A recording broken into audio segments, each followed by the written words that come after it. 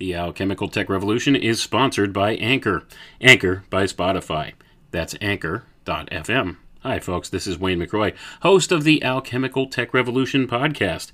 I'm here to tell you tonight about Anchor. Anchor is one of the best podcast distribution apps out there. They offer various ways to create, distribute, and monetize your podcast, all for free, and they have some of the best built-in uploading, recording, and editing tools available in the industry. From start to finish, they can help you to set up your podcast. So if you are interested in starting a podcast, check out anchor.fm. Or if you are already a podcaster and you're looking for distribution solutions for your podcast, check out anchor.fm. Come with me.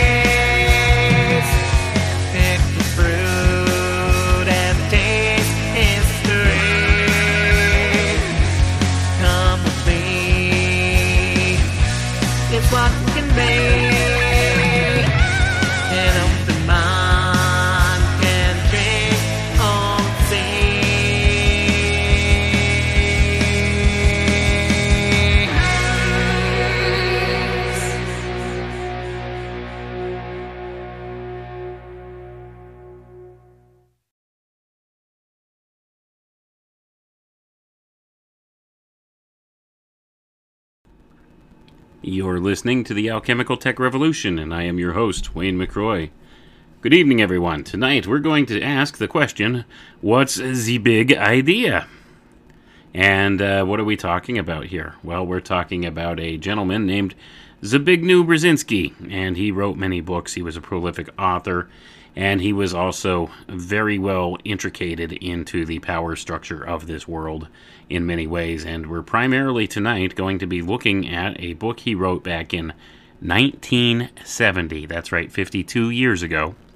The name of the book is Between Two Ages, America's Role in the Technotronic Era.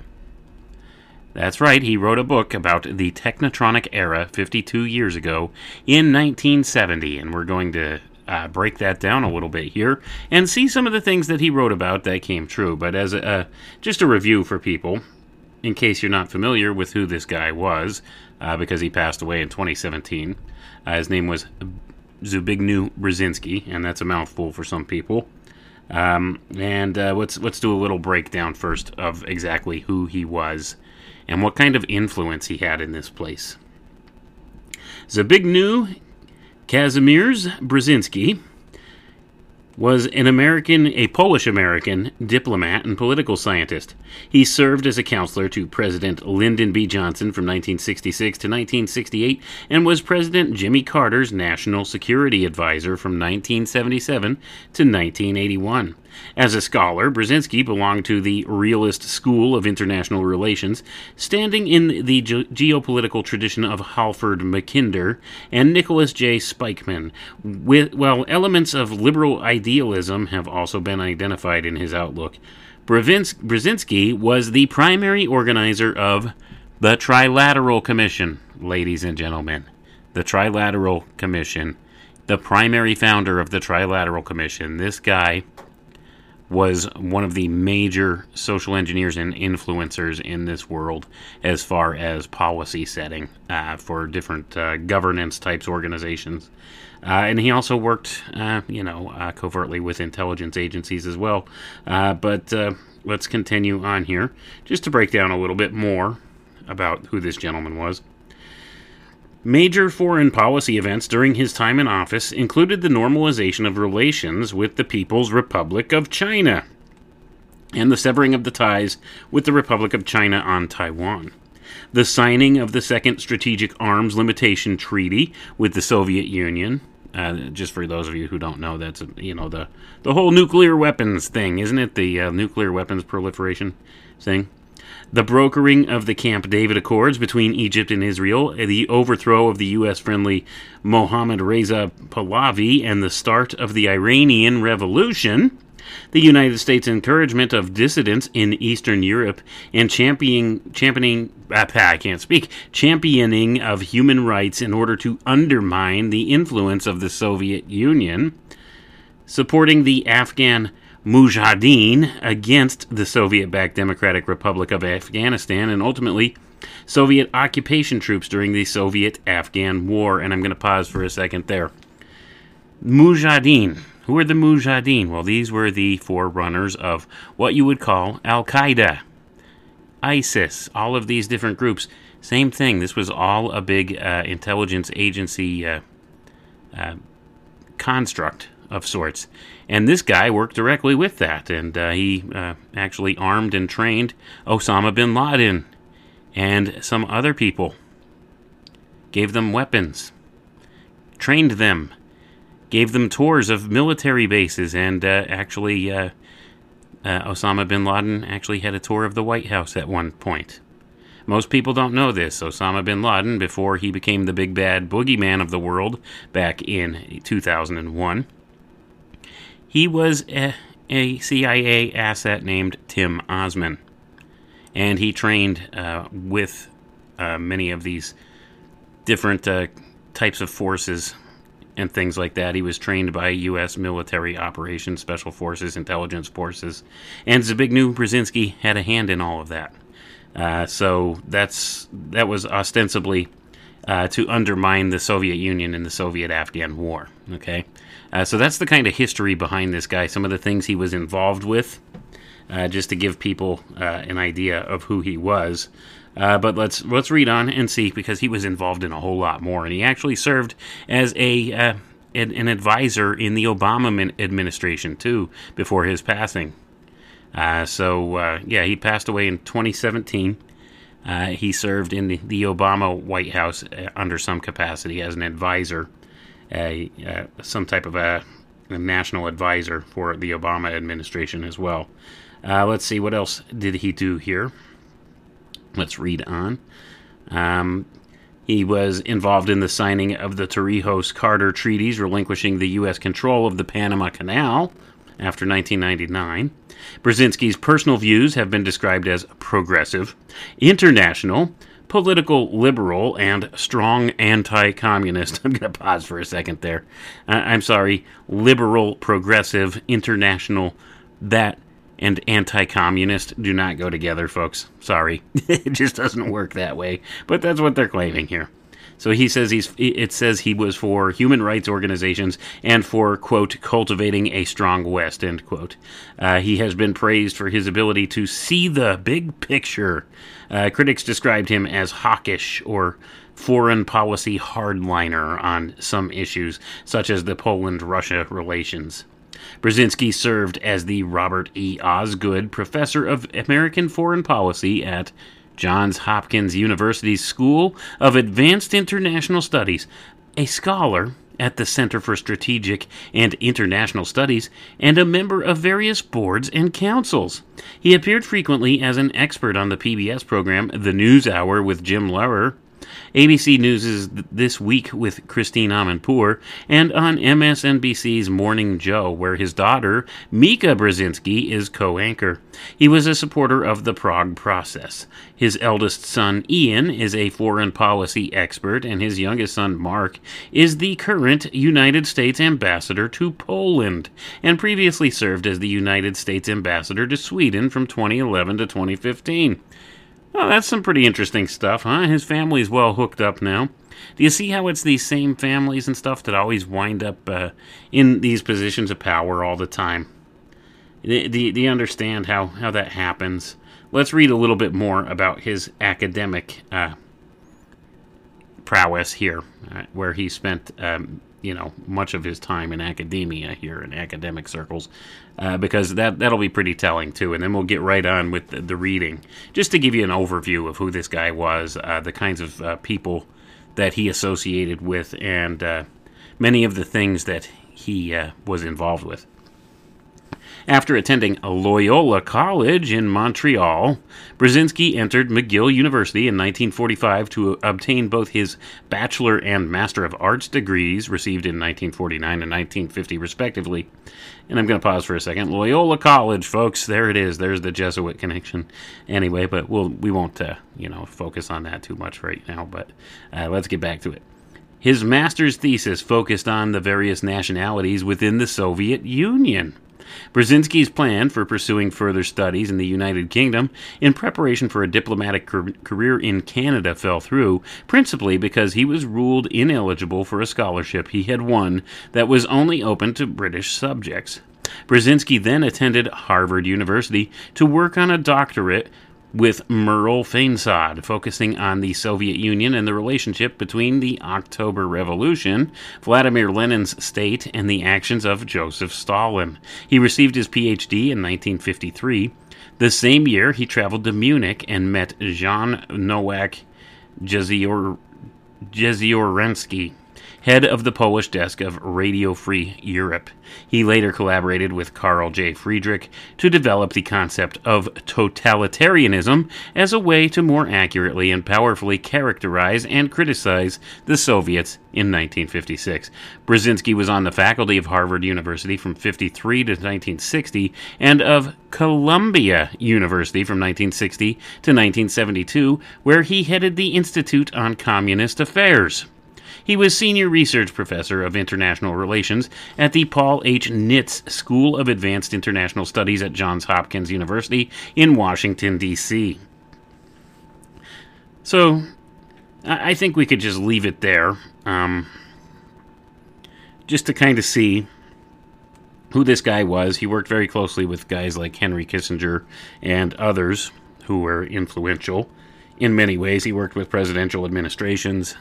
He worked within, different aspects of foreign affairs. A known member of the Council on Foreign Relations, and one of the original co-founders and primary co-founders of the Trilateral Commission. And we'll be primarily looking at a book he wrote in 1970 called Between Two Ages, America's Role in the Technotronic Era, because he really laid the foundation for what was going to be coming and what we are actually looking at happening in real time today before our eyes.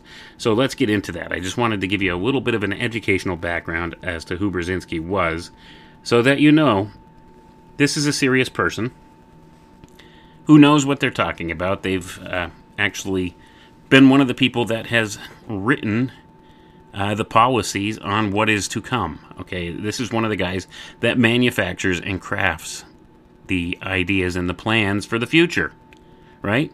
So when you understand that, you could see how the things he wrote, well, of course they're going to come to fruition, because this is a blueprint of sorts, right?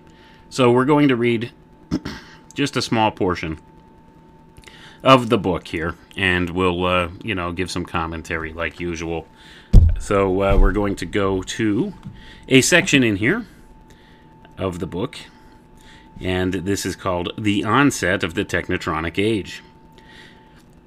The impact of science and technology on man and his society, especially in the more advanced countries of the world, is becoming the major source of contemporary change. Recent years have seen a proliferation of exciting and challenging literature on the future. In the United States, in Western Europe, and to a lesser degree in Japan and in the Soviet Union, a number of systematic, scholarly efforts have been made to project, predict, and grasp what the future holds for us. The transformation that is now taking place, especially in America, is already creating a society increasingly unlike its industrial predecessor. The post-industrial society is becoming a technotronic society, a society that is shaped culturally, psychologically, socially, and economically by the impact of technology and electronics, particularly in the area of computers and communications. The industrial process is no longer the principal determinant of social change, altering the mores, the social structure, and the values of society. In the industrial society, technical knowledge was applied primarily to one specific end: the acceleration and improvement of production techniques. Social consequences were a later byproduct of this paramount concern. In the technotronic society, scientific and technical knowledge, in addition to enhancing production capabilities, quickly spills over to affect almost all aspects of life directly. Accordingly, both the growing capacity for the instant calculation of the most complex interactions and the increasing availability of biochemical means of human control augment the potential scope of consciously chosen direction, and thereby also the pressures to direct, to choose, and to change. And I'm going to pause for a minute, folks. Did you catch a little bit of that in there? First of all, he's talking about what is going on here, how we're going into what they would call the post-industrial society, or what Klaus Schwab refers to as the Fourth Industrial Revolution, the 4IR. This is what he's referring to when he's talking about the technotronic society, right? The technotronic era. So, he was laying this out way back in 1970, folks. All the stuff Schwab's talking about today, it's the same thing. It's the same playbook, right? These guys were in the same circles. Let's put it that way. I'm sure at one point Brzezinski and Klaus Schwab have had a conversation at the very least. I'm sure of it. They had to have. But anyway, you could see here by what he's saying that part of this technotronic era, or Fourth Industrial Revolution, has to do with the means of controlling humans, right? Let's read that last sentence here again so that you could further grasp the idea. It says, accordingly, both the growing capacity for instant calculation of the most complex interactions and the increasing availability of biochemical means of human control augment the potential scope of consciously chosen direction, and thereby also the pressures to direct, to choose, and to change. So he's saying, hey, that's not off the table here, controlling human beings through biochemical means or some other means. Right? But controlling people's behaviors. It's all about that. The fourth industrial revolution, or this technotronic era, it's all about a fundamental change of how human beings act. Right? How we relate to one another. The ways in which we behave, the things that we do. The social norms. Right? It's all about the collective, you see. And we'll get a little more into that. Let's read on here. Reliance on these new techniques of calculation and communication enhances the social importance of human intelligence and the immediate relevance of learning. The need to integrate social change is heightened by the increased ability to decipher the patterns of change. This, in turn, increases the significance of basic assumptions concerning the nature of man and the desirability of one or another form of social organization. Science thereby intensifies rather than diminishes the relevance of values, but it demands that they be cast in terms that go beyond the more crude ideologies of the industrial age. And I'm going to pause for a moment there. So he's talking about there's a need for social change here, right? That's exactly what he's saying. There's an importance here. Because of the social importance of human intelligence. See, they're shifting focus from a knowledge base or a technological type base or a skill base to social type systems. See, they're more concerned about the social aspects of this because they don't want to lose control, right? They are unsure how this will pan out without some kind of a control mechanism in place to keep people in line, so to say. So that's the bottom line here. But let's continue on. New social patterns.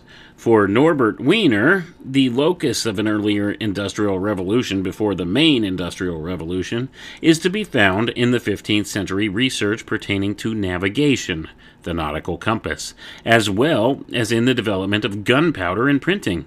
Today, the functional equivalent of navigation is the thrust into space, which requires a rapid computing capacity beyond the means of the human brain. The equivalent of gunpowder is modern nuclear physics, and that of printing is television and long-range instant communications. The consequence of this new technotronic revolution is the progressive emergence of a society that increasingly differs from the industrial one in a variety of economic, political, and social aspects. And then it says here, the following examples may be briefly cited to summarize some of the contrasts. But we're going to pause for a second there and go back over this, okay? Who's Norbert Wiener? Has anybody ever heard of Norbert Wiener? Probably not. Not too many people know that name outside of anybody who's actually researched this stuff. Norbert Wiener is the guy that coined the term cybernetics. This is a very important thing, okay, because cybernetics methodologies are used by all of these people in positions of power to control things, right? The term cybernetics, for those that don't know, it goes beyond just robotics and, artificial intelligence and all these machine-type ideas that are inherent in the word now. Cybernetics comes from a Greek word, kybernetes, which means steersman or pilot. What it is it's the science of whole systems control. It's the way that they identify different means, effective means of controlling entire systems. So it's the study of systems control. That's what cybernetics is, and they apply cybernetics principles to everything. You could apply this to any type of a system that there is. Everything right down from the human body and biology to machines to economies. You could use cybernetics principles to steer the way that events go within that system. And that's what he's talking about here. So when he's referring to Norbert Wiener, this was the godfather of cybernetics, right? The one of the major founders of the cybernetics methodologies. So that did not escape Zbig News, Brzezinski's view on things. He understood the cybernetics methodology and its importance. So he's pointing that out here, and especially as it pertains to what we now call the Fourth Industrial Revolution, what he called the Technotronic Era. It's synonymous. It's the same thing. It's the era we're stepping into. We are indeed between two ages right now, as he said. We're kind of in a post-industrial type state where we're stepping into this new Fourth Industrial Revolution, and it's all about social change, folks. And he's written about it here. And let's see. He says here about how the consequence of this new technotronic revolution is the progressive emergence of a society that increasingly differs from the industrial one in a variety of economic, political, and social aspects. The following examples may be briefly cited to summarize some of these contrasts. Number 1. In an industrial society, the mode of production shifts from agriculture to industry, with the use of human and animal muscle supplanted by machine operation. In the technotronic society, industrial employment yields to services, with automation and cybernetics replacing the operation of machines by individuals. And I'm going to pause there, folks. You catch that? There he is, cybernetics. He actually uses the word right in his own writings here. And he's talking about how the industrial sector has succumbed to the service sector here in the Western world, right? And this is part of the plan. Why do you think the U.S. has shifted to a service economy? That's the bottom line. We used to be a heavily industrialized nation where we produced many goods and services here. We produced many things. We had factories. Now it's all about services. It's all service industry based. This is the plan because this is how they're going to step it up into the technotronic era or into the Fourth Industrial Revolution. See, it's more of a social change than anything else, right? It's restructuring how society works and operates, whereas the early part of the Industrial Revolution was primarily focused on shifting where people lived to be closer to the larger cities because that's where many of the factories were. So that's where the jobs were and that's where the production went on. So it was the production of goods was the primary goal during that time and the understanding of mechanical processes, these kind of things. Now we've shifted once again. So now it's about shifting social energies more so than mechanical energies. And that's what he's pointing out here. And they're doing this through cybernetics methodologies, as I had pointed out earlier. Let's read on. Number 2. Problems of employment and unemployment, to say nothing of the prior urbanization of the post-rural labor force, dominate the relationship between employers, labor, and the market in the industrial society, and the assurance of minimum welfare to the new industrial masses is a source of major concern. In the emerging new society, questions relating to the obsolescence of skills, security, vacations, leisure, and profit-sharing dominate the relationship, and the psychic well-being of millions of relatively secure but potentially aimless lower middle-class blue-collar workers becomes a growing problem. Gonna pause there. What have we seen happen in the past 2 years, folks? Well, the labor force has been decimated, hasn't it? And people have had more free time on their hands, and some of them seem kind of aimless, don't they? That's exactly the kind of thing he's pointing out. And they talk about obsolescence of skills, right? And all of these different factors. Well, one of the major things that they talk about, in different places, think tank groups and stuff like that, especially associated through the World Economic Forum, is about what they call reskilling people, right? Reteaching people new skills because their old skills are obsolete. They're not needed anymore. The skills you need would relate directly to technology and computers and things like that. So they're talking about offering people more diverse type training in those regards and giving them new skills. Like it's retraining. It's a massive retraining of an entire generation of people. and actually multiple generations of people. It's retooling the way all of our economic supply chains and stuff work, the way we've done business, right? They've changed around the way we do everything the past 2 years, and now it's mostly remote. Everything's done remotely, isn't it? For the most part. They've really kind of shifted the system more to that.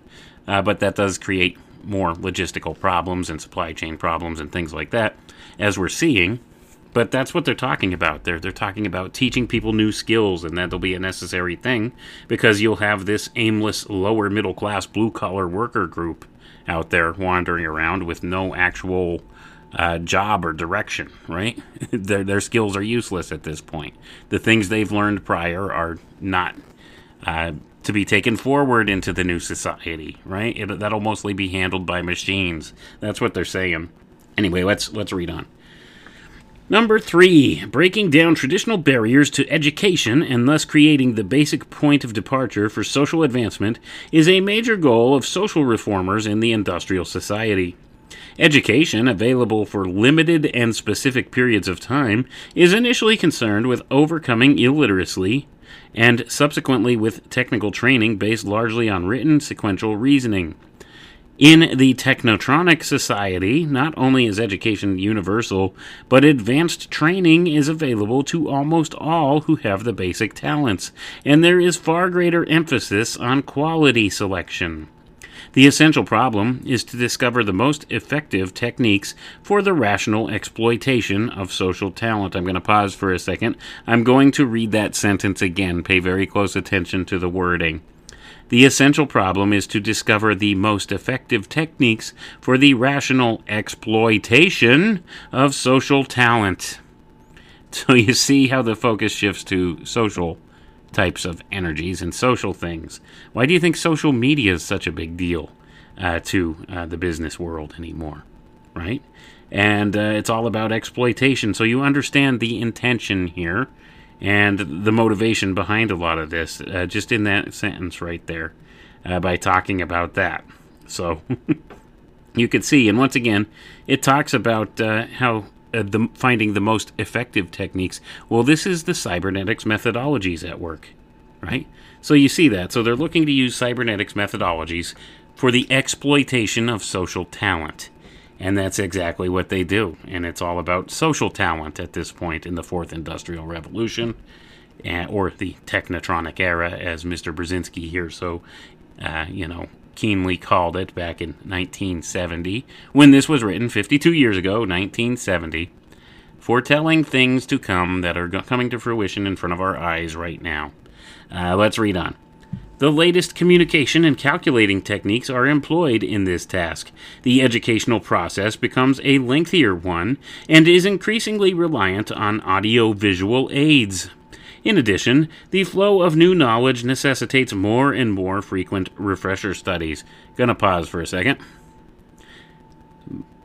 Visual and audio aids. Well, what is that? That's online learning. That's the computer, folks. Training videos, training seminars, Zoom meetings, all of this stuff, right? All of these ongoing trainings, new knowledge he's talking about, necessitates more and more frequent refresher studies. It's the same thing that goes on in all these countries everywhere around the world now. You usually have some type of annual online training. You have to, in various fields, you have to take many of these courses and get so many hours of coursework in per year to maintain your licensure of whatever field you're in, or whatever kind of certification you have, right, for many of these different jobs. That's what he's talking about here. So we see that's unrolled here. That's unraveled in recent years. We've seen that snap into place, haven't we? So that being the case, he knew what he was talking about. He may not have been able to foresee exactly how the technologies developed in this way, but I would say he was pretty spot on for the most part. I think he understood a good portion of how this would go, because, well, this is the planning of it, right? This is the way they planned it, and now they have the technologies to implement these things, and they may not have envisioned them in the way that they've come to fruition here in reality, but nonetheless, they've used them to these ends, right? So that's what we're talking about. But let's read on. Number 4. In the industrial society, social leadership shifts from the traditional rural aristocratic to an urban plutocratic elite. Newly acquired wealth is its foundation, and intense competition the outlet, as well as the stimulus for its energy. And I'm going to pause there. He's speaking of the Industrial Revolution and the rise to prominence of families like the Rockefellers, the Carnegies, all of these people that, all of these different tax-free, non-profit foundations are all named after, right? All of these philanthropic organizations. They call them philanthropic organizations, but what they do, in fact, is they set policies. They set policies. They're not helping anybody except themselves when it comes down to it. They set the tone. They set the policies. They steer the way things go through cybernetics principles. That's what they do. And you'll notice that these are the people that stepped into power within the auspices of the Industrial Revolution. And they intermarried with some of the old royal families to keep the peace, right? So that it was always these same controlling parties in charge of everything. So that's more or less what has happened within the auspices of this Industrial Revolution. So all the money goes back to the same couple of central places that it always has been at. They've kind of hijacked this whole Industrial Revolution thing. So that's more or less what's being pointed out here. It's about the newly acquired wealth at its foundation, right? This created the new elite class, so to say. And this elite class intermarried with the old elite class, and lo and behold, it's all the same elite class today, isn't it? So that's what it's pointing out here. Let's read on. In the technotronic society, plutocratic preeminence is challenged by the political leadership, which is itself increasingly permeated by individuals possessing special skills and intellectual talents.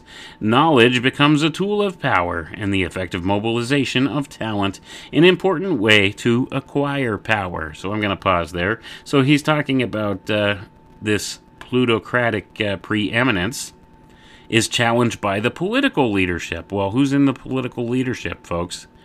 The ones that the plutocrats put in place, right? It's the same one. It's. Why do you think all of these big business guys got involved with politics and gave money to different politicians, endorsed different politicians? Why do you think this stuff exists in the way that it does? That's what happened. They've got to keep that sphere of influence within their back pocket, right? So that they always have these people in these positions of power so that they could steer things the right way. So they recognized, clearly Brzezinski recognized it in this book, that this would become a threat to the ones that had gained power in the Industrial Revolution. So of course they're going to foresee that, and they're going to take measures to prevent any type of interference from happening within their power circle, so to say. So that's what they've done. So now they've been able to recruit these people with what they call special skills and intellectual talents, and they've put them in positions of governance and used their knowledge as a tool to power. And this goes on to this day. This has always gone on to some degree or another. It's just a matter of how do they keep their grasp on the rings of power, right? And that's what they've figured out here. So Brzezinski's pointing this out. So don't think that those people who rose to prominence during the Industrial Revolution lost sight of the fact that the cradle of power might lose balance at some point, and they would lose the hand of power. Of course they know that, and they're going to do everything they can to prevent that from happening. So that's largely one of the things that's been done here. But this is what he's pointing out. So let's read on. So he's speaking about the technotronic era there. So it becomes where governance or government structure, political leadership becomes one of the more important aspects of the technotronic era. And why do you think it is that everything's political anymore, right? All of this stuff, medicine, The medical field, it's for your own good, right? They push the vaccine because, well, that's for your own good. And it's all political. It's political. It's politicized, right? All of it's politicized. It's to suit an agenda. And it's not the actual thing that they present it as. All right? It's to fulfill an agenda that they have. It's all about this maintenance of power, like we were just talking about. But let's read on. Number 5. The university in an industrial society. In contrast to the situation in medieval times, is an aloof ivory tower the repository of irrelevant, even if respected, wisdom, and for a brief time the fountainhead for budding members of the established social elite? In the technocratic society, the university becomes an intensely involved think tank, the source of much sustained political planning and social innovation. And I'm going to pause there. Why do you think they're all about capturing the minds of college students and university students? This is what it's about. These are the places that they plan policy decisions. They use these think tank groups. And it's all through the auspices of the university, the college. And where do they get their funding from? Well, usually they get state funding or federal funding. And sometimes funding from other governmental departments or agencies, right? So you put a professor in charge of a major department of one of these universities, and they will do what the funders want them to do, right? They'll do the research that they're being funded to do by places like, say, DARPA, or by, the U.S. federal government for whatever they're trying to accomplish. They'll put together some type of a think tank group, and they'll do research. And, in order to keep the funding rolling in, they'll produce whatever results that their benefactors want them to produce. So that's largely what goes on, and a lot of it has to do with social engineering of the masses, see, because that's why university culture has become such a thing as it has. That's why you go away to college and you get indoctrinated with a lot of these progressive leftist type ideologies going there, because that's heavily what's pushed and promoted. It's a cultural thing, and it all has to do with the Fourth Industrial Revolution, folks, the Technotronic era, the 4IR, the precursor to transhumanism, folks.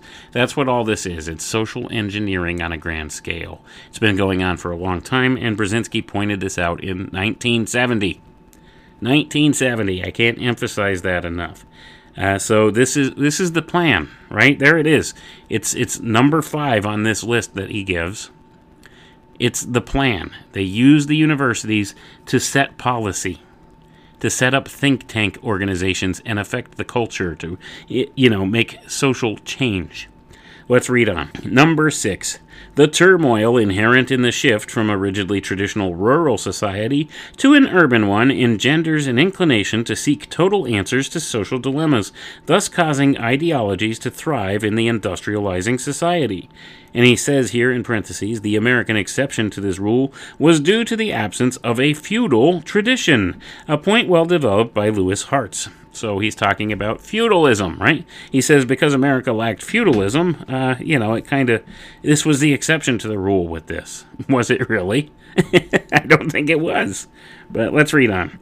In the industrial age, literacy makes for static, interrelated conceptual thinking, congenial to ideological systems. In the technocratic society, audiovisual communications prompt more changeable, disparate views of reality, not compressible into formal systems, even as the requirements of science and the new computative techniques place a premium on mathematical logic and systematic reasoning. The resulting tension is felt more acutely by scientists, with the consequence that some seek to confine reason to science while expressing their emotions through politics. Moreover, the increasing ability to reduce social conflicts to quantifiable and measurable dimensions reinforces the trend toward a more pragmatic approach to social problems, while it simultaneously stimulates new concerns with preserving humane values. And I'm going to pause there, folks. So they're talking about quantifiable and measurable dimensions to reinforce different trends about behavior and emotion, right? In regard to the technocratic system, and he's talking about audio-visual communications being the important thing here. And, this was 1970, folks, so social media, anyone? you could see the precursor of these ideas being outlined here. And he's talking about mathematical logic, systematic reasoning, all of these different things. But it's more about the social influence of it all, the social factor. See, they're concerned with quantifying the social factors here. It's about control. That's what this is. It's behavior modification, behavior control. That's why they want to be able to quantify this stuff. And they're talking about, confining their reason to science while expressing their emotions through politics. Why do you think we have such grand political theater like we do? It's a distraction, folks. It's all to focus your attentions places where it's not going to do you any good, right? That's what it's about. It's a distraction to focus your energy into a place or into a channel where nothing's going to come of it that's going to benefit you. Let's put it that way. So they've been working at this for a long time, and it's social engineering on the highest scale here with a lot of this. And Brzezinski was laying all this out right here in this book. Let's go to the next point here. Number 7. In the industrial society, as the hitherto passive masses become active and there are intense political conflicts over such matters as disenfranchisement and the right to vote. The issue of political participation is a crucial one. In the technotronic age, the question is increasingly one of ensuring real participation in decisions that seem too complex and too far removed from the average citizen. Political alienation becomes a problem. I'm going to pause for a moment. So what they're saying is you're too dumb to understand the scope of the problem here. And these things, they're too far removed from the average person. You're just not smart enough to grasp what's going on. So we need to make the decision for you. That's essentially what's being said right there. Let's read on though. Similarly, the issue of political equality of the sexes gives way to a struggle for the sexual equality of women. In the industrial society, woman, the operator of machines, ceases to be physically inferior to the male, a consideration of some importance in rural life, and begins to demand her political rights. In the emerging technotronic society, automation threatens both males and females. Intellectual talent is computable. The pill encourages sexual equality, and women begin to claim complete equality. And I'm going to pause there, folks. Like I said, 1970, this was written, and I think the way he refers to it here is a little backward and archaic, but, with hindsight, with us looking back, but things were much different back then. Things were not like they are today, per se, as far as this goes, but he does point out the fact that automation will be a threat to both males and females. He doesn't mention any of the other 612 other genders or whatever here, but that's beside the point. But it talks about the pill as being the big thing to encourage sexual equality and women to claim their complete equality, right? So we see this is part of the social engineering campaign that's gone on as well. They put out these ideas, and all of this ties back to depopulation type ideas too. The advent of the pill and various other forms of birth control and things like that. Although they may have some social benefits for people, the intention that was originally put out behind them was for population reduction reasonings. So when you understand that, and intention is everything, and know that's what the intention was that's put behind this, then you could begin to understand a little bit something better about people running this place, the things that they look for, the reasons that they do stuff. It's not about empowering anyone per se. No, not at all. They say the machines will do that before too long. So, it's not about empowering anybody. They couldn't care less about you, folks. That's the bottom line here. It's all about their agendas, right? Let's continue on. We're almost finished. It's a couple more pages here, and then we'll wrap it up. Number 8, the newly enfranchised masses are organized in the industrial society by trade unions and political parties, and unified by relatively simple and somewhat ideological programs. Moreover, political attitudes are influenced by appeals to nationalist sentiments, communicated through the massive increase of newspapers employing, naturally, the reader's national language. In the Technotronic Society, the trend seems to be towards aggregating the individual support of millions of unorganized citizens who are easily within the reach of magnetic and attractive personalities, and effectively exploiting the latest communication techniques to manipulate emotions and control reason. I'm going to repeat that. Exploiting the latest communication techniques to manipulate emotions and control reason. Reliance on television, and hence the tendency to replace language with imagery, which is international rather than national, and to include war coverage or scenes of hunger in places as distant as, for example, India, creates a somewhat more cosmopolitan, though highly impressionistic, involvement in global affairs. Gonna pause there, folks. So now you know why they show you pictures of Ukraine, right? This happened in a city in Ukraine.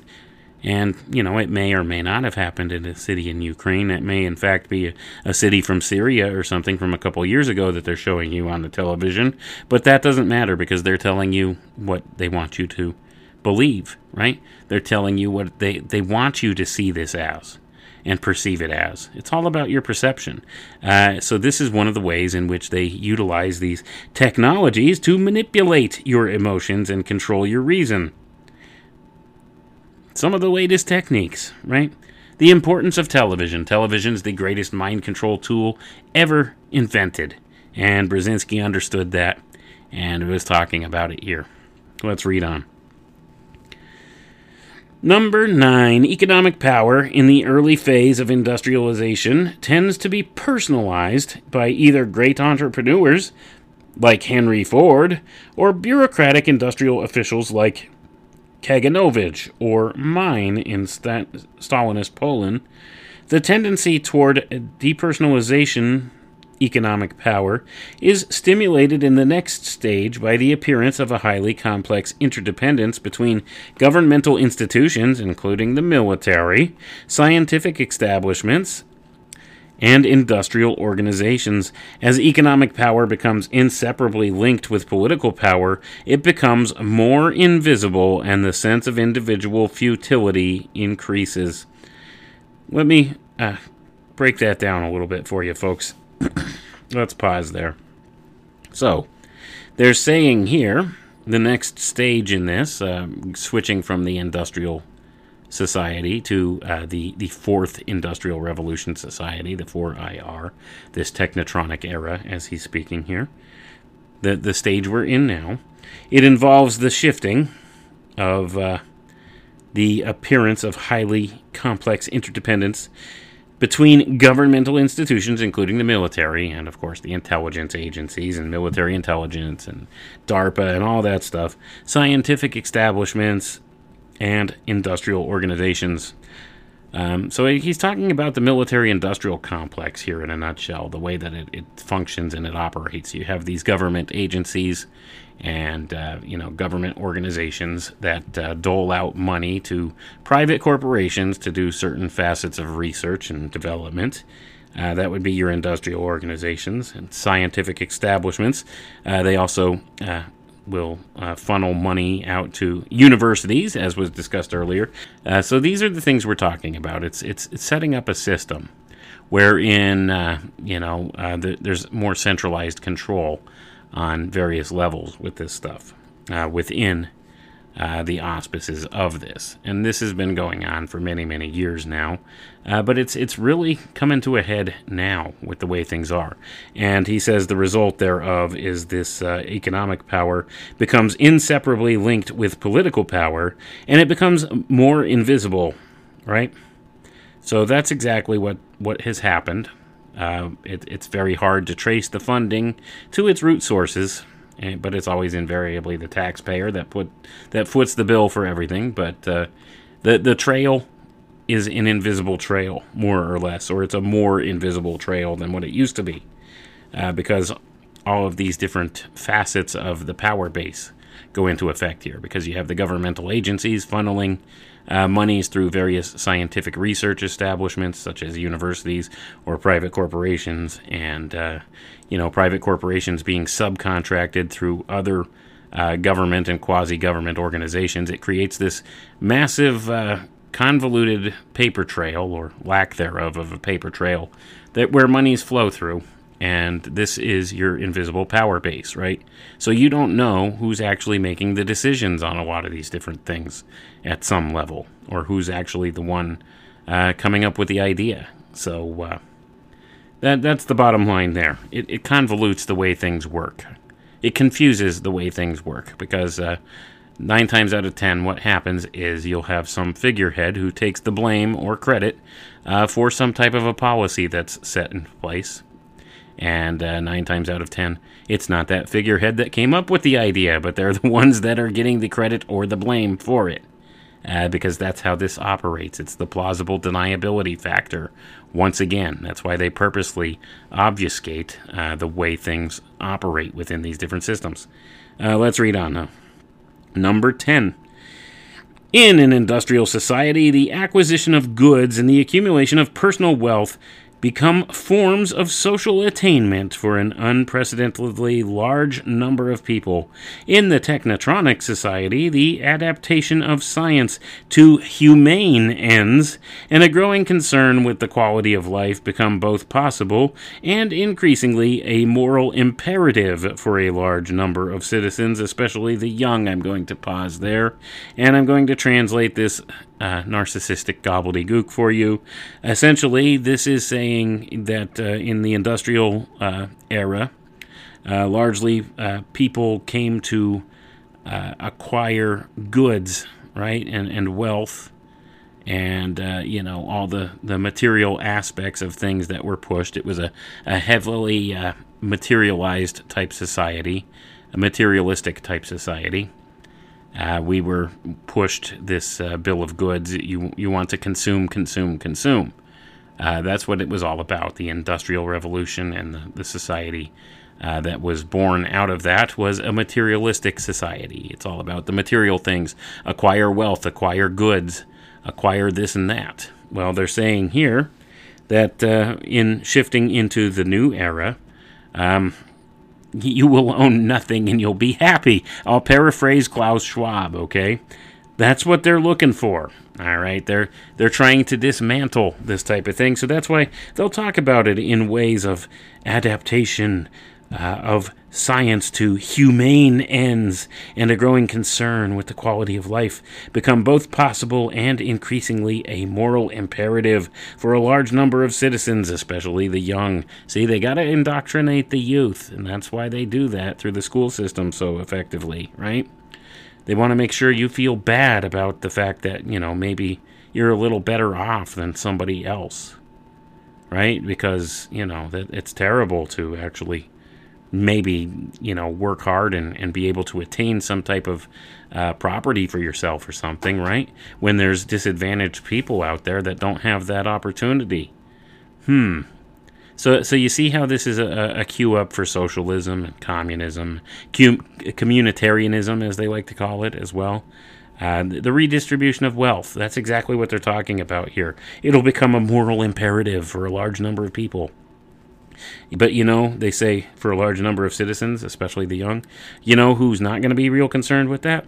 The elite, the ones at the top of the power structure that have all the wealth and stuff anyway. They don't care. They're not giving away their wealth, are they? They're not going to give away their portion of this. They're not giving away their houses or anything like that, are they? No, they're going to maintain a stranglehold on that stuff, folks. They'll be the ones that'll own everything, and they'll be far happier than the rest of us who will own nothing, right? So that's the bottom line here. It's a whole separation. It's a neo-feudalist system they're setting up, in a sense here. There's going to be this massive division between the ruling class and the ruled class. So that's the bottom line here. So essentially, the things they're talking about for the good of all humanity, well, that's not going to apply to them, folks. Those people in the power structure at the top, right? They're not going to have that. They don't have the same concerns. They think they're a different, better class of people than we are, right?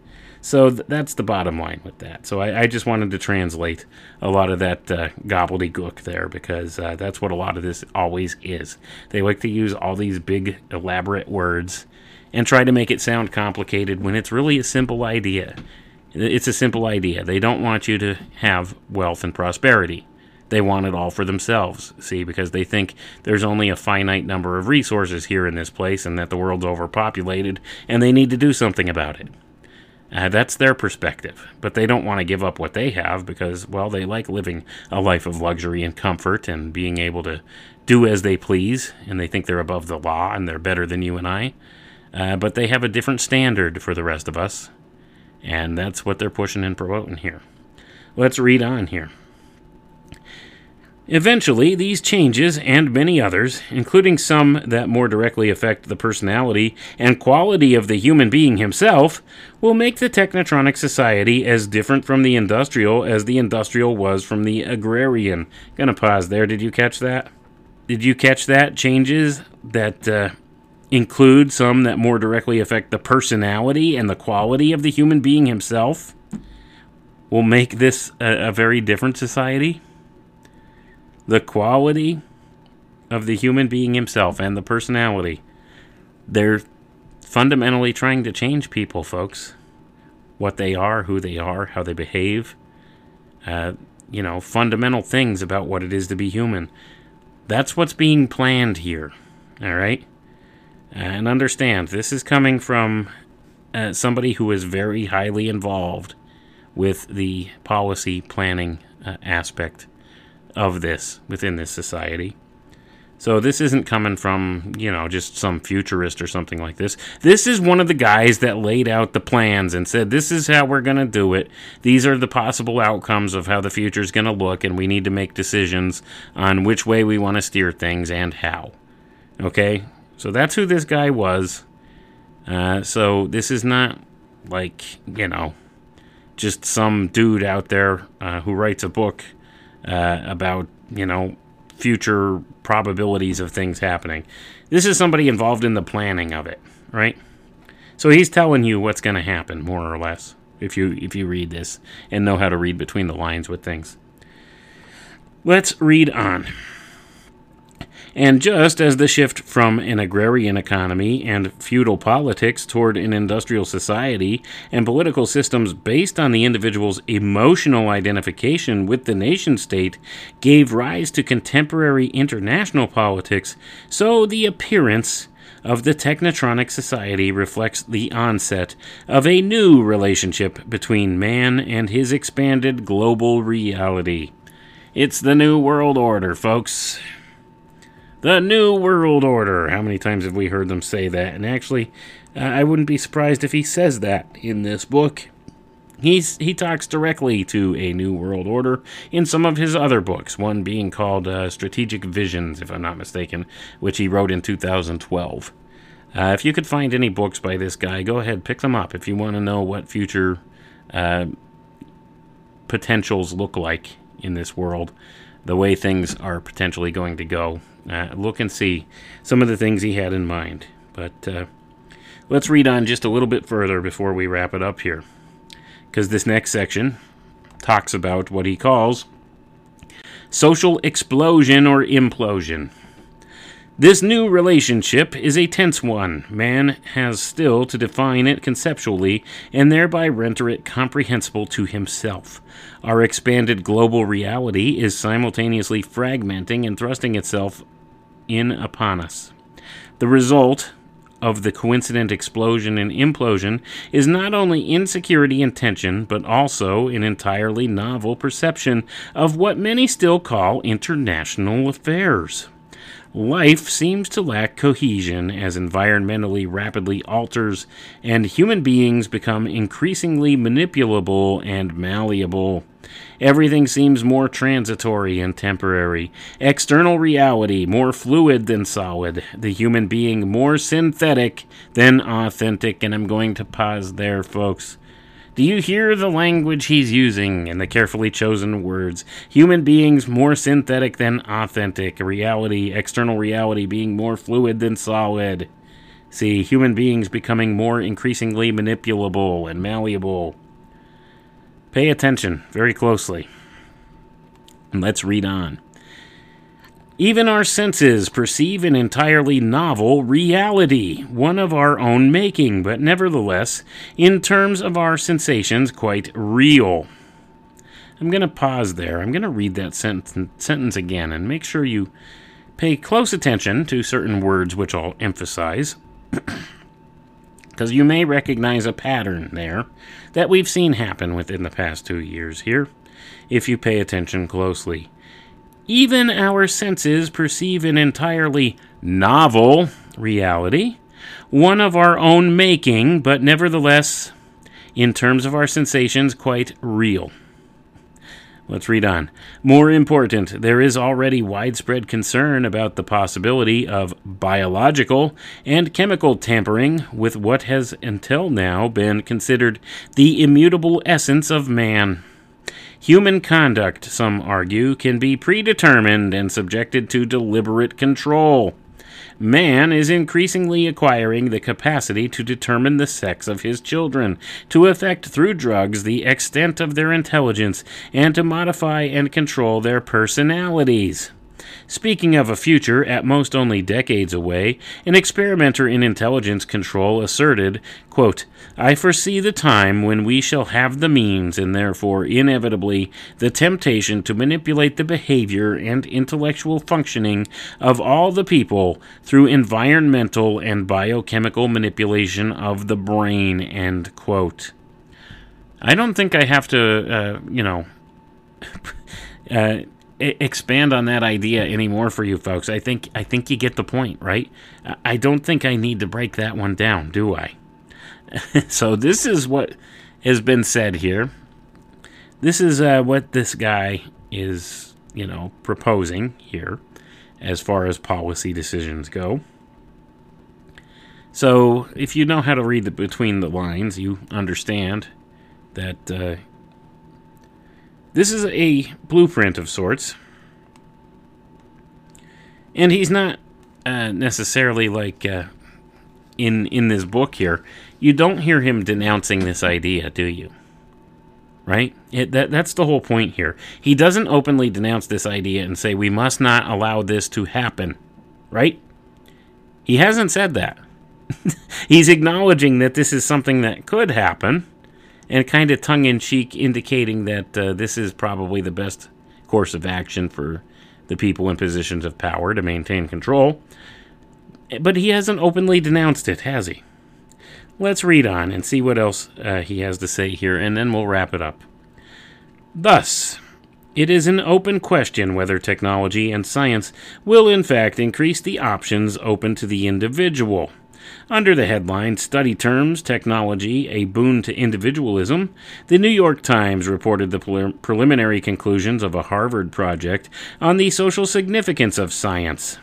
Its participants were quoted as concluding that, quote, most Americans have a greater range of personal choice, wider experience, and a more highly developed sense of self-worth than ever before, end quote. This may be so, but a judgment of this sort rests essentially on an intuitive and comparative insight into the present and past states of mind of Americans.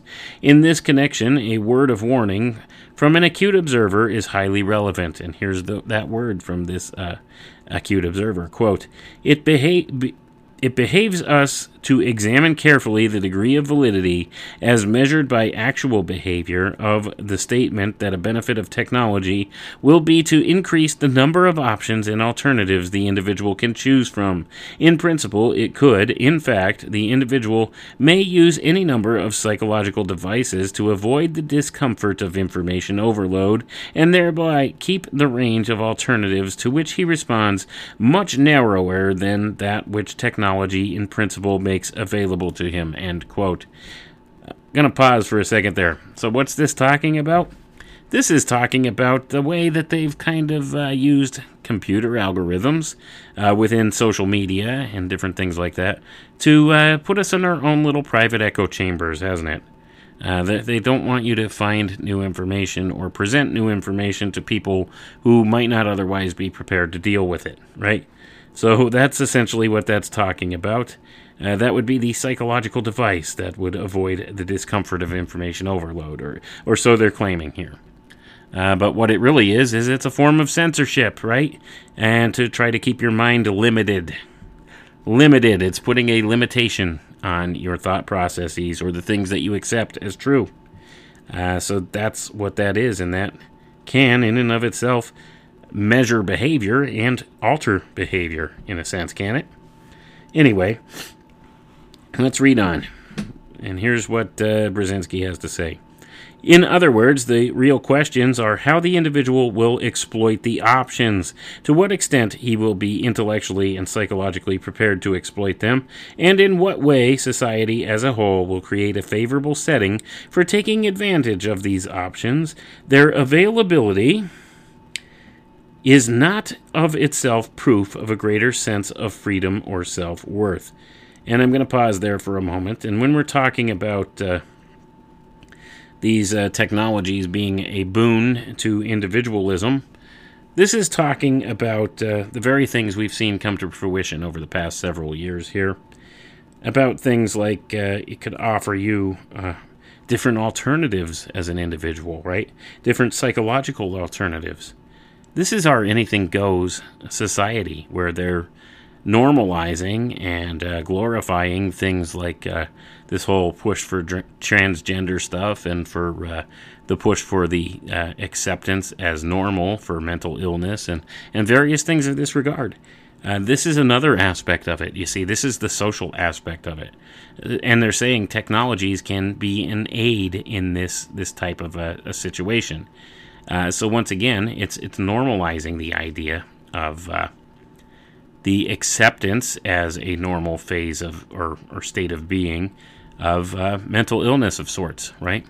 And that technology can aid in the function of these people and help them to realize their potential and who they are, and come to acceptance of who they are and what they are.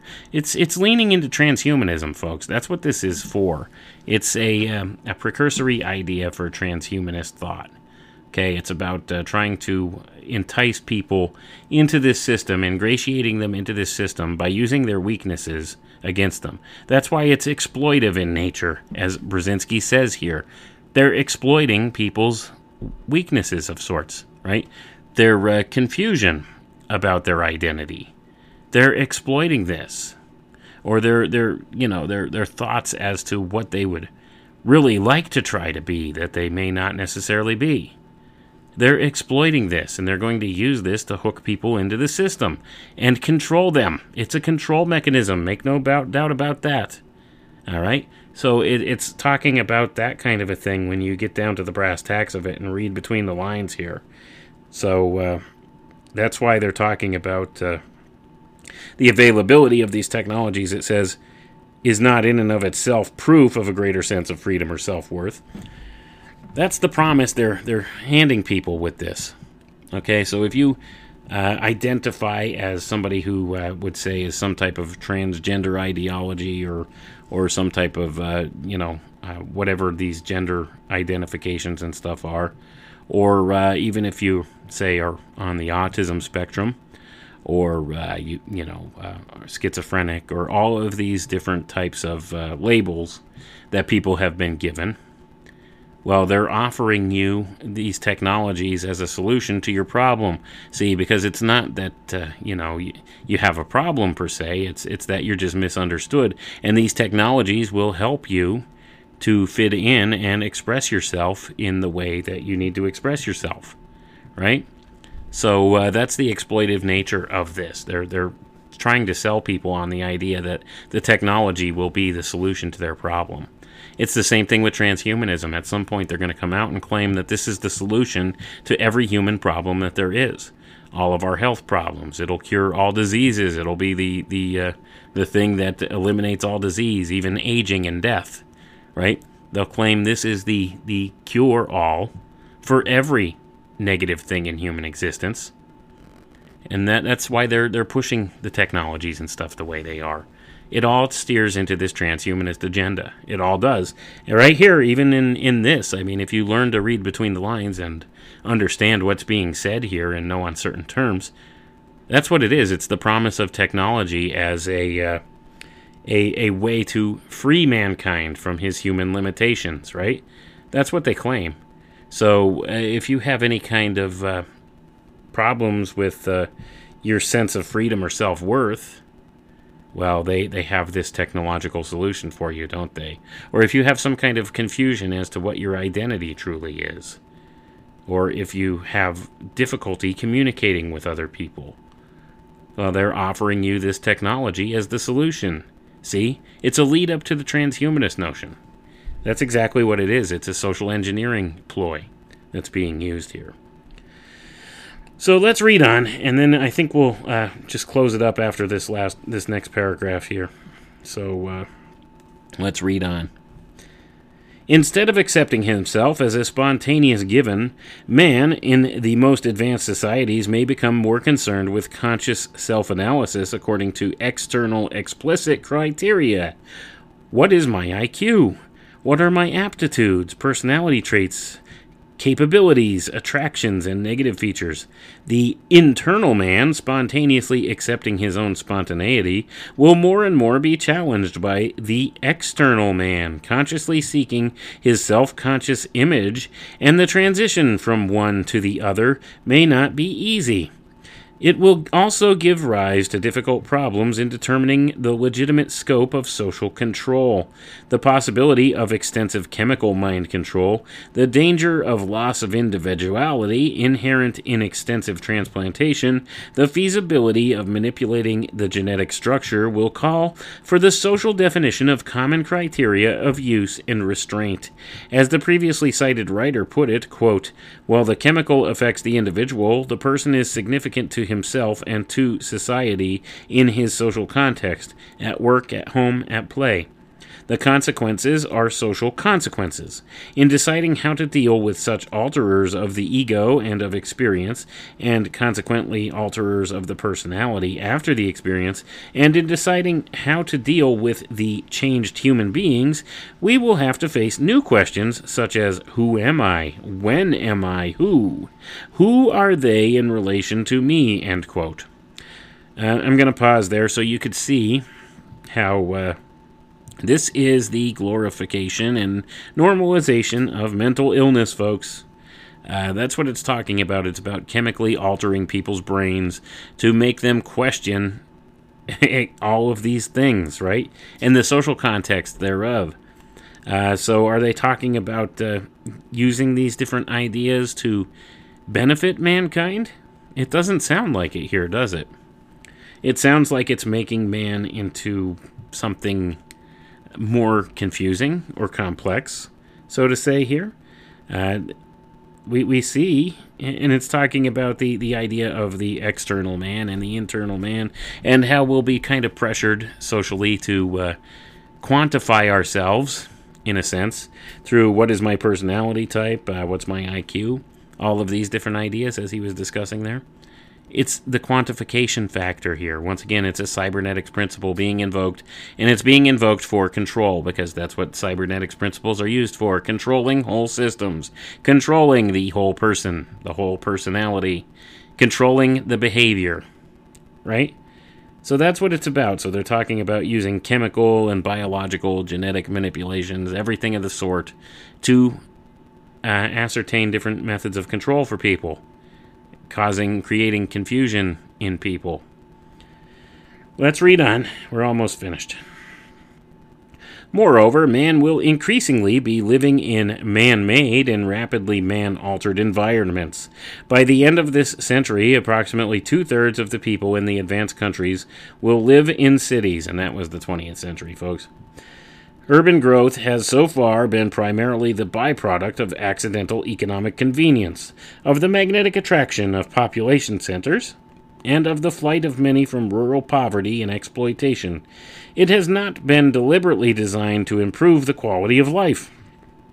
The impact of accidental cities is already contributing to the depersonalization of individual life as the kinship structure contracts and enduring relations of friendship become more difficult to maintain.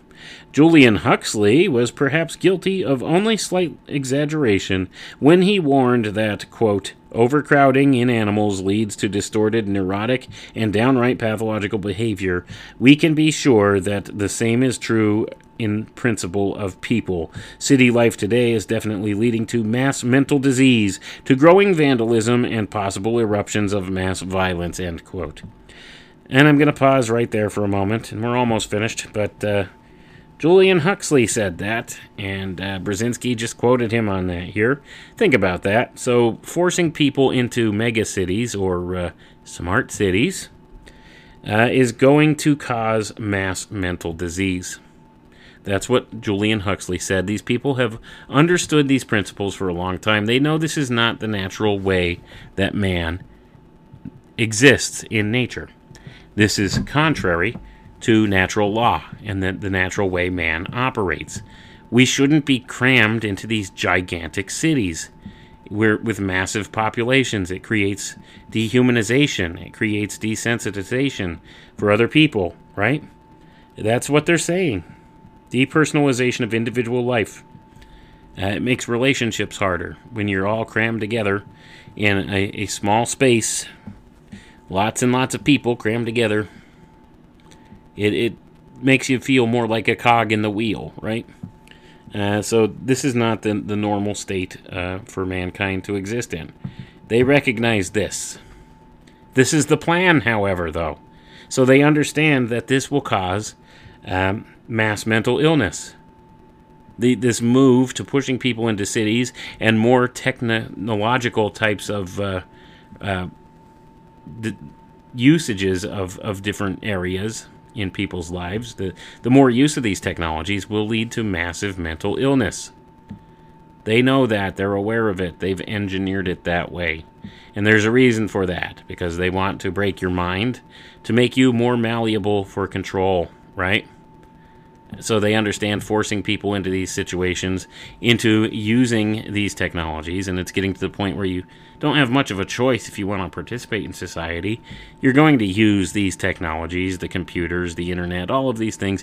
You could barely do anything anymore without a computer, right? It's a sad state of affairs. If you don't have a computer or a smartphone, you miss out on a lot of different things in this society. They've made it to the point where it's almost a must-have, that you must have this in order to function. And that's the point of it going that way. That's exactly what they want. So, anyway, let's read on here. The problem of identity is likely to be complicated by a generation gap, intensified by the dissolution of traditional ties and values derived from extended family and enduring community relationships. The dialogue between the generations is becoming a dialogue of the deaf. It no longer operates within the conservative, liberal, or nationalist, internationalist framework. The breakdown in communication between the generations, so vividly evident during the student revolts of 1968, was rooted in the irrelevance of the old symbols to many younger people. Debate implies the acceptance of a common frame of reference and language. Since these were lacking, debate became increasingly impossible. I'm going to pause there, folks. So he's talking about the counterculture movement of the 1960s. He understood very well what this was for and what this was. This was contrived. This was socially engineered.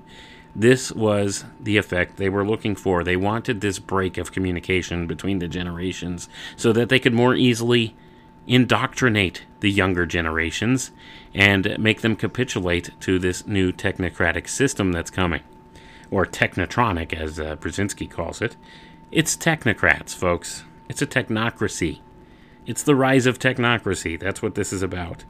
Let's read on, and this is the last paragraph, and then we'll close it out here for the night. Though currently the clash is over values, with many of the young rejecting those of their elders, who in turn contend that the young have evaded the responsibility of articulating theirs, in the future the clash between generations will be also over expertise.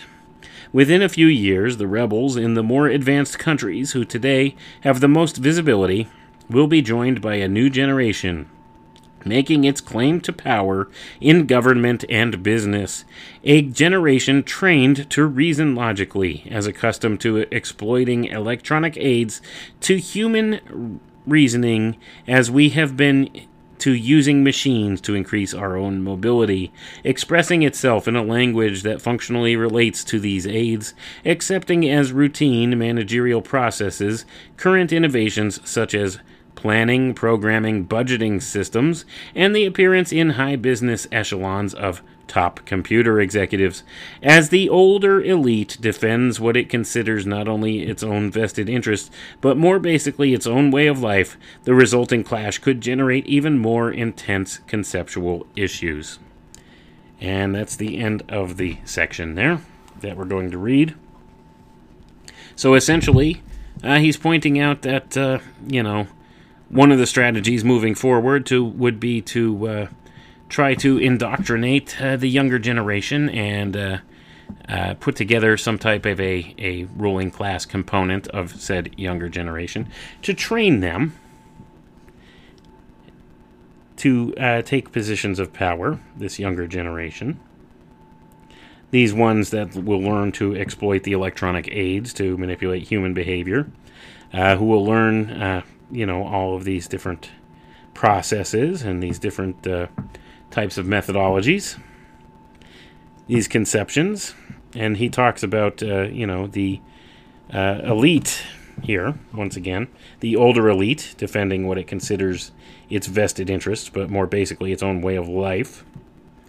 So what have they done here? Well, they've, come up with these initiatives where they will train young world leaders and set them out and put them in positions where they could wind up in influential places within different international governments and things of that nature. So World Economic Forum has put together such a program, and many of the people who've been through that program are now in positions in government, such as Macron in France, various other ones in different places in government power positions or in corporate power positions. So like Elon Musk, that's another one that's been through some of these World Economic Forum programs for young leaders, right? So they indoctrinate them, they train them, they show them the way to go. And it's all to, once again, further this whole power grab here. It's to defend their position here as the quote-unquote elites of this world. It's always been about that. So this technocracy that's coming, we could see facets of it being described here in this book from 1970, written by Zbig Brzezinski. So he knew the writing was on the wall. He knew what the plan was because he helped to develop the plan. And it's right here in black and white. So we can understand a little something about what is coming in the near future for us because we see what we're living through now that he had already written about, don't we? And you see how it all relates once again to the whole transhumanist notion of things. Always does, folks. Always does. So, that's the bottom line here.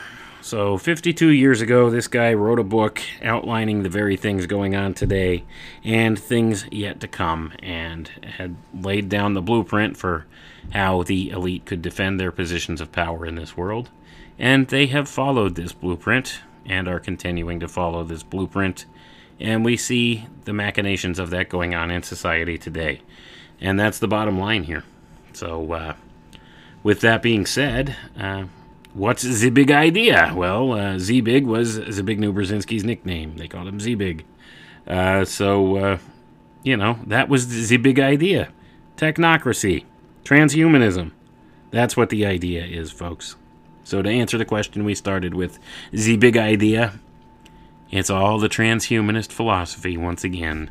All written about way back in 1970. And I would recommend pick up whatever other books you could find by this guy because, it really relates more or less to how the international community will react and adapt and kind of pivot themselves in response to various things happening. They wargamed a lot of this stuff out way in advance. They understood what the weaknesses and stuff like that were within different facets of society and world politics. And they kind of put together outlines of different ways that things could go with this. And we see many of the things that Brzezinski wrote about coming to fruition in front of our faces here.